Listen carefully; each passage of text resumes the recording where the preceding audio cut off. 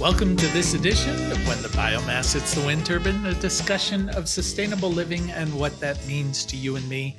I am Jay Warmke. I'm Annie Warmke. You are. And today we're going to talk about when you no longer have to work to make a living, or being rather than doing. See? We're going to be in so much trouble because we have often talked about the fact that we need to take a class on how to not retire, but how to do less work. Yeah. And it's really harsh right now because it feels like our work is being more successful than ever and speeding up. And we're going, wait a minute. Well, part of what motivated this discussion, there were a couple of things. As I've mentioned before, I'm on this binge around artificial intelligence. He isn't exaggerating either. And so my binge about artificial intelligence has led to this idea of what is the longer term implication of that? How does that change society? What happens? Does it create a situation where we divorce work from having to make a living? And when we had a recent group of students at Blue Rock Station from Oberlin, and I presented this to this group of young, idealistic, up-and-coming 20-somethings, and said, can you envision a society where you no longer have to work to make a living, where your society will provide you with all the basics to exist, and your right to exist is inherent in the fact that you are a person. You are a person in our society, therefore our society will take it upon itself to make sure that you exist. And that was a notion that I could clearly see could not be internalized by this group of people. Let me defend this for 1 second. There you go. Some of the rationale. There you go. Because I do think that anybody you ask that of that isn't like you and me who are looking at all this. Weird? No, not weird. We're Martians. That's okay. But is saying, let's analyze how this impacts our business and our future work and where we're going to be, 5 to 10 years from now. So there's that. But if you just ask any general group of people, no matter what their age, what would that look like? I think you would have a similar response, but not for the same reason. Because individually, when they were with me, I asked them, what's your major? They told me. I said, what kind of job does that lead to? And they were totally puzzled about what that meant. And because they have a different background than the general population. Well, and I think when I pose that question, the first thing that happens in my mind, in your mind, in everybody's mind, and in their mind is, yeah, that ain't going to happen. There's all sorts of barriers to, well, how do you motivate people? Isn't that just welfare on a grand scale? How are corporate? Nobody's going to, government, I don't want to pay taxes for that. So you start throwing all of these kind of things out there to say, this is why that's not going to happen. And I'm saying it just keeps striking me. I keep hearing the refrain of John Lennon's Imagine. It's like, imagine there's no heaven. Imagine we cannot get to this place until we can imagine it. But it does exist. We have Alaska. Well, there's some gets payments. We have countries like Norway where everybody gets a payment. It exists in small ways, in small isolated places. I'm just saying that. Well, let's dig into the weeds. So let me just say one thing, and that is that we are, in this culture, human beings are a commodity, and we exist to do work that generates profit for a select small group of people. But I think so it's hard to imagine that we would not be working. Well, there is an imperative by society, and there's an imperative by corporations at the moment to say, okay, you are one of the inputs of production. And that's important to us economically. I think it's also important to us internally because as Americans, we view it's kind of like we are what we do. If you go into a party or something here, the first thing somebody's going to ask you when they're being social is, what do you do? Right. Are you a teacher? Are you a lawyer? Are you a doctor or whatever? We went to Europe, we lived there for 3 years. I don't think anyone ever asked me what I did. They would ask, what's your heritage? Where are Right. you Well, from? yeah. What What brings you to state are you Europe? from? How do you Yeah. like French food? It's like Yeah. they would ask you things that have a lot more meaning than what is it that you do to make a living.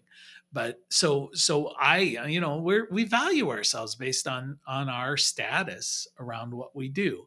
And I'm saying, I guess the best analogy to me in prompting this discussion is if you have a child, you as a parent, if you're a good parent, look at that child has the right to all of their basic needs. And it is my responsibility as a parent to provide those basic needs just because that child exists. It is not based on what they produce. It's not based on what they contribute. No, but you It have a is moral theirs. imperative to do it. And that's the disconnect. So corporations don't have a moral imperative, and the Yeah. government has forgotten that that's the role that they Okay. play, and really the only role that they play. But I'm getting into the John Lennon. Imagine you have the right to exist just because you exist. Imagine you have the right to a living, to the basic needs, just because you are.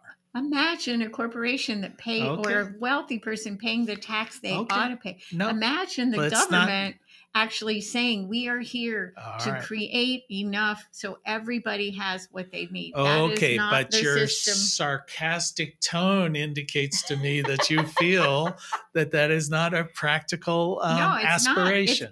I'm not saying it's not practical. It to me, I'm thinking about, all right, and I am thinking about this every time we have this conversation, is what are the teeny tiny steps, because that's what it's going to take, All that right. erode the current systems. Gotcha. You're right. We're right on track here. Okay. It's almost as if you read my outline that is right No, in I front of didn't you. read it yet, but maybe I should have. I would have had it something else. Okay, so what prompted a lot of this discussion for me was my focus on AI, and there is a lot of discussion out there in the world of geeks who are talking about AI that this is a massively disruptive technology, and To say the least. to say I mean, the least, come on, yeah. that's like, wow. And to me, it's disruptive on a scale that COVID-19 was disruptive, and it's going to happen maybe not overnight like COVID seemed to do, but it's going to happen very very quickly. And some of the projections that are out there with COVID,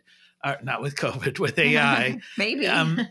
basically artificial intelligence is a technology that is going to first impact those people who deal in the knowledge sphere. And some of these, in fact, I did a little search using AI. And the jobs that they were saying are going to be immediately impacted is computer coding. I mean, why would you pay a coder $50 an hour to code something when the AI will do it in 3 seconds and it's better? So are we beginning to outline the erosion that's Yeah. happen? And this is happening right now. In fact, they've said just in the last couple of months in the United States, there have been about 500,000 layoffs in coding, in content creating, people writing things for websites, well, even and that kind of stuff. Game developers, I want to say what they said was it's because during COVID there was a demand and now it's not there. And I'm thinking, no, it's not so. It's because AI is starting to take a share of the market. Well, and these are some of the jobs that they've outlined, like paralegals. 500,000 of those folks, lawyers, 1.3 million. We're not going to cry over lawyers, but let's get them all gone. Market research analysts, about 500,000 people. Financial advisors. These are things AI can do so much better and so much faster. Accountants, 1.5 million. Let me get through the list. Let me get through the list. Okay. Let me get through the list. Right. Graphic designers, customer service people. I can tell you, customer service people don't get things right. So I would much rather have a artificial intelligence they also walking me through. Speak English, so you can understand. And I don't think that people are understanding how quickly all of this is happening. In the world of watching this stuff as being a geekoid, I don't know, geekoid a word? Anyway, for you it would be. These developments are happening weekly. It's not, right. It's happening in a month. A month is a year in the world of artificial intelligence development. And already these models are functioning like they're a super intelligent human being. about 150 IQ point type things. They're growing at what's known as a logarithmic rate. So you figure a factor of 10 every year in something like that. So now it's just off the scale. It's happening so quickly, and you start integrating. Anyway, short term. Okay, but Short term. Let me just say finish the thought. Is the Pew Research said they anticipate that 1 in 5 jobs is under immediate threat from artificial intelligence. 1 in 5, 20% of all of the jobs that are currently in, and these are the highest paying jobs. That's why people are worried about it, is because it's the guys, who have the influence. Nobody seemed to care when factory workers were getting laid off because of automation. Now it's serious because they're coming after my job. And when the lawyers start losing their job, if you thought whining is going to be an art form. So, well, all right. So what was your response? Well, I completely forgot what I was going to say, and I knew you were getting yourself wound up, but it wasn't important. It was important. The thing that strikes me, though, is that while this is all happening, it feels like not very many people, except the geekoids, are paying attention. No, they're not. And the other thing that strikes me is that a lot of these jobs are people who are deciders. They're people who have power and control. And so they can manipulate things still. And they can, be fraudulent. They can do all kinds of things that would maybe delay what's happening or cause harm. Well, in preparing for this discussion, I was looking at this and thinking, okay, if the Pew Research is correct, and that 20% of all of the jobs that are currently being filled are in immediate threat of being wiped out. Unlike COVID, when you went home that day, you thought you were going to be getting a paycheck. You thought you'd be returning to work shortly. Mm-hmm. But this is like you're unemployed now, 20% of the population. So I typed into ChatGPT and I said, hey, which is a year old now. Yeah, and it's smarter than I ever was. Anyway, it's saying, I said, what would happen if 20% of the US population suddenly lost their job? What would be the ramifications? And it responded basically saying immediately there would be a lack of demand for goods and services, which would cause an immediate recession. That's the first thing. The second would be there would be a real estate crash because the people with the discretionary income, the ones who are high earners, are the ones who tend to push up the housing market. Right. Now they can't afford their housing payments. A lot of homes on the marketplace, all of a sudden, with very few people able to afford them, the housing market would crash. Said there would be immediately much lower tax revenue because the very wealthy don't pay tax anyway. No. It's the middle class right. that bears much of the burden. Yes. So and then the last thing, which I find was interesting, is AI said, and then government will be forced to intervene. Yeah, and do their job. So ChatGPT is already telling me that we're heading towards in the dam. Well, and this is something that's going to happen. Now, maybe not as dramatic. It may be the frog in the tiny steps. Well, but I don't think it's going to be tiny, and I don't think it's going to be slow. You're not going to get rid of lawyers that quickly. Oh, if only. I know, but let me say one thing. I did remember what I was going to say. Okay, this is important. Mm-hmm. So you're telling us all these things and you say, oh, I got that from ChatGPT and all that stuff. Okay, that's good. But I want to point out that if people are really interested to see if you're telling the truth and you're being accurate in what you're guessing and looking into the future about, that all they need to do is to go to YouTube. And do you know the name of the guy that is in the little Star Wars outfit? Star Trek. Do not confuse Star Trek with Star Wars. Star Trek uniform with his little It's something Shapiro. Okay. Anyway, I think if all the ones that I have looked at, but there's lots of good ones. I know there are lots of good ones, but I'm just saying that he's very good at, he does use a lot of acronyms and stuff, but he's very good at making it look simple. All right. Before we send everybody off to YouTube, you have been listening. You were listening to When the Biomass Hits the Wind Turbine with Jay and Annie Warmke, reminding you it is indeed very much so the end of the world as we know it. And thank God, I hope. Thank God. Yeah. And that's one of the big issues we always talk about is that we won't get into the existential threats of AI. What I'm talking about here is perhaps one of the outcomes of this transition will be this movement to where, for lack of a better term, they just simply refer to it as universal basic income. Right. Where they say, okay, as a government, we've identified that you have certain basic needs. And many economies worldwide, in fact, most of them, have already identified certain basic needs, like the right to medical care as a basic human right, and government will supply that. The U.S. think about is, what's going is to not happen that to way. medical care under AI. Well, it may get cheaper and better. Well, it's bound to, because doctors they're practicing on you, whereas AI has other abilities. Right. So, and the right to an education. We see this, K through 12 here in the United States. Many other countries say, well, let's extend that into college age. That is a universal right, not based on your ability to pay. It's there, and it's a good example of universal basic income there. I think the best way to understand basic income, the analogy that came to my mind is it's your allowance. It's your allowance when you're a kid. This is the money you get every week, whether you do anything or not. This is just your allowance for being part of the family. It's not there to buy yourself a new bicycle or whatever, but it's there to do the kind of basic things.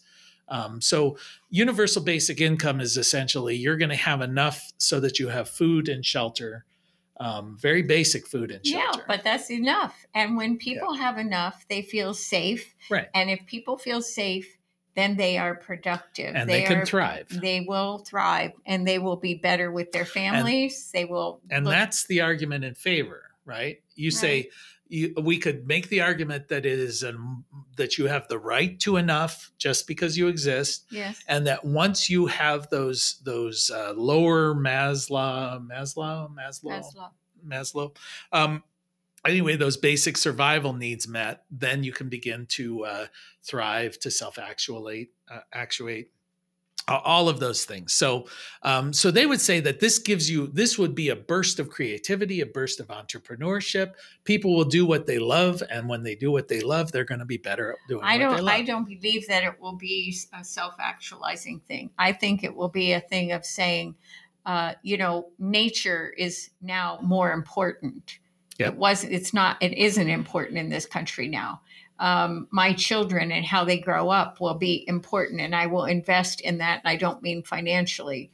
My health, my well-being, my body's well-being. I will be a person who's going to walk in nature or exercise, and this is where that's not the self-actualizing. I think a lot of people could just simply envision it by saying, what would you be doing now as a job or in life if you didn't have to do what you're doing just to get by?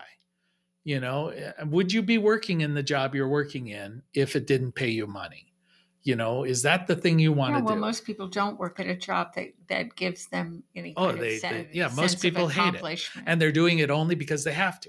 Mm-hmm. Now, on the flip side of this concept is the argument that, listen, if you're just paying people to exist, then what motivation do they have to work?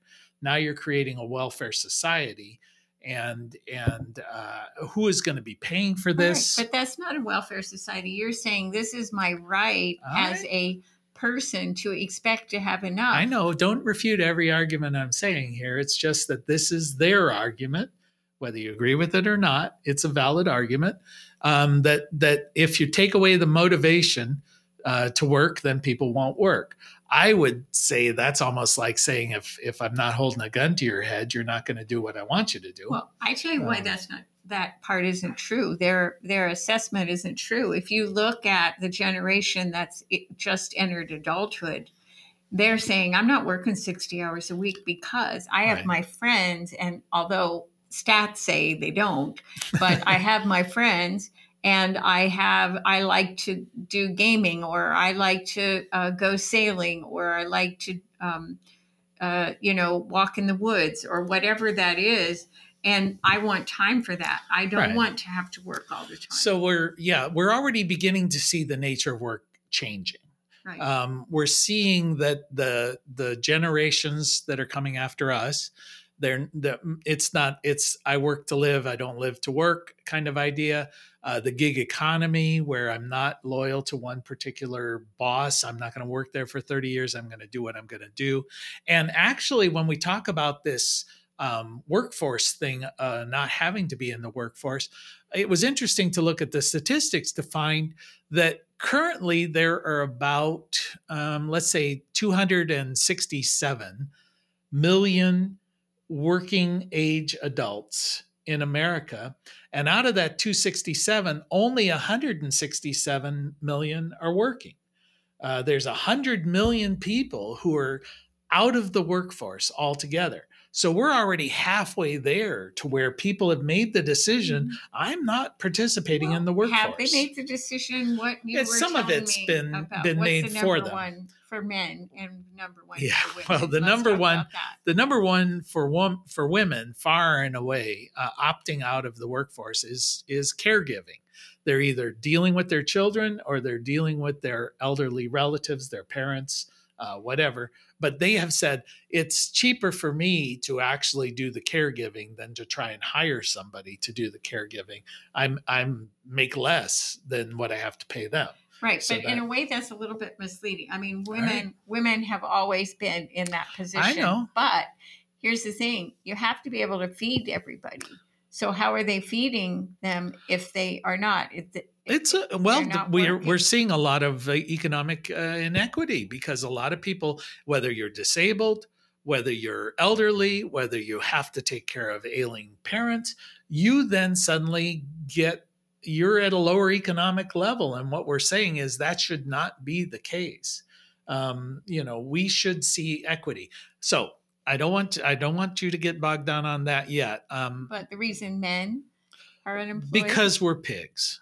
that's I the reason. I did not say that, nor did I think that. No, the number one reason. So the primary reasons: women, it was caregiving; men, much less so. Being disabled, being retired. 3% of men. I know. Being disabled, being retired, being students. All of these are reasons people opt out of the workforce. But many of them are acceptable reasons. Like if you're retired, if you're a student, our society says that's all right, that's okay. These other reasons, not always okay as far as we're concerned. Well, the thing that I'm thinking about with AI is coming onto the scene, and it's now going to potentially replace 20% of all of the workers. And these are high paid workers. Those people are suddenly unemployed.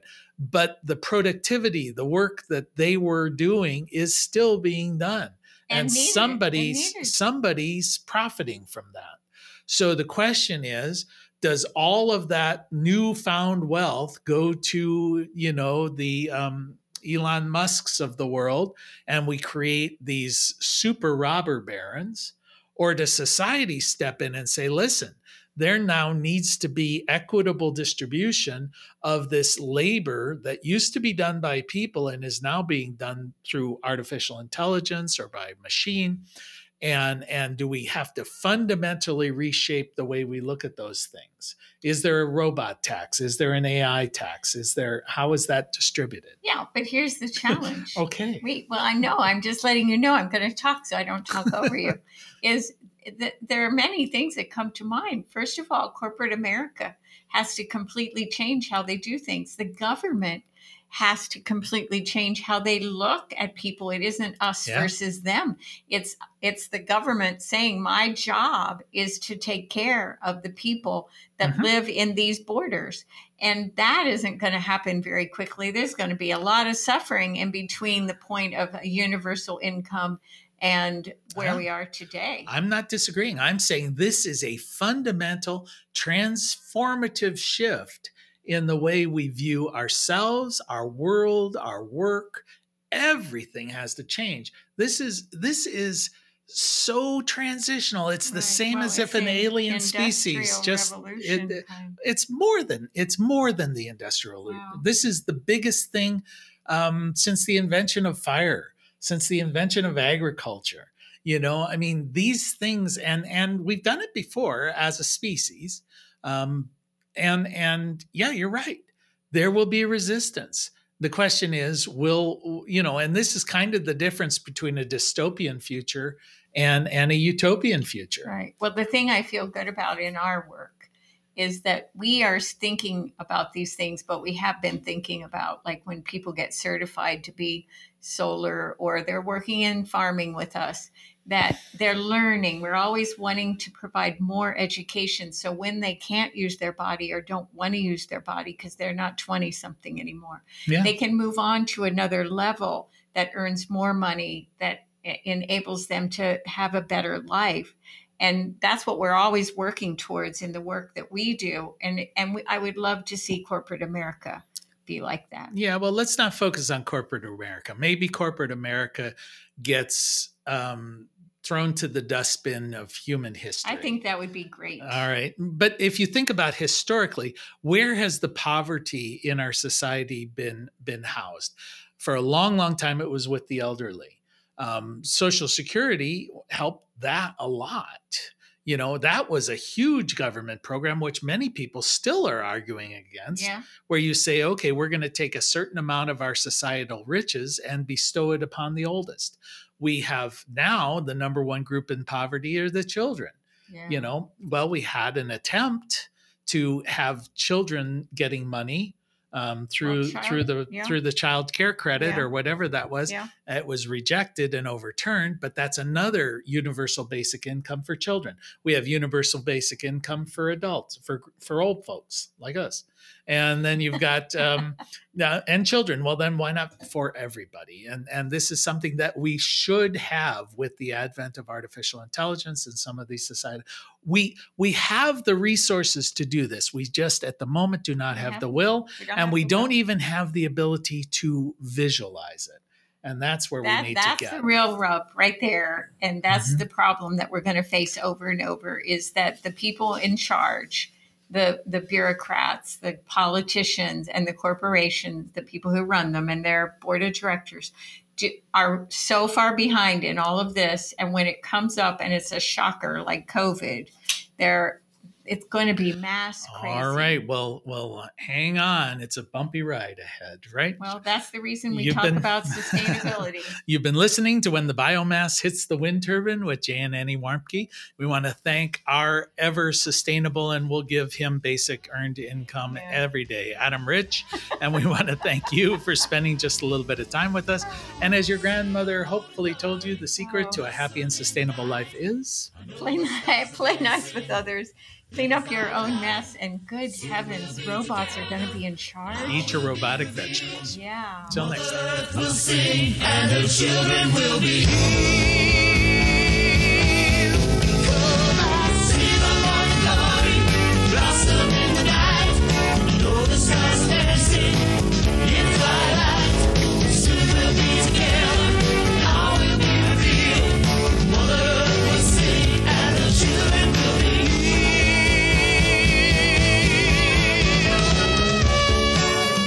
You can find more information on living sustainably in our unsustainable world at bluerockstation.com.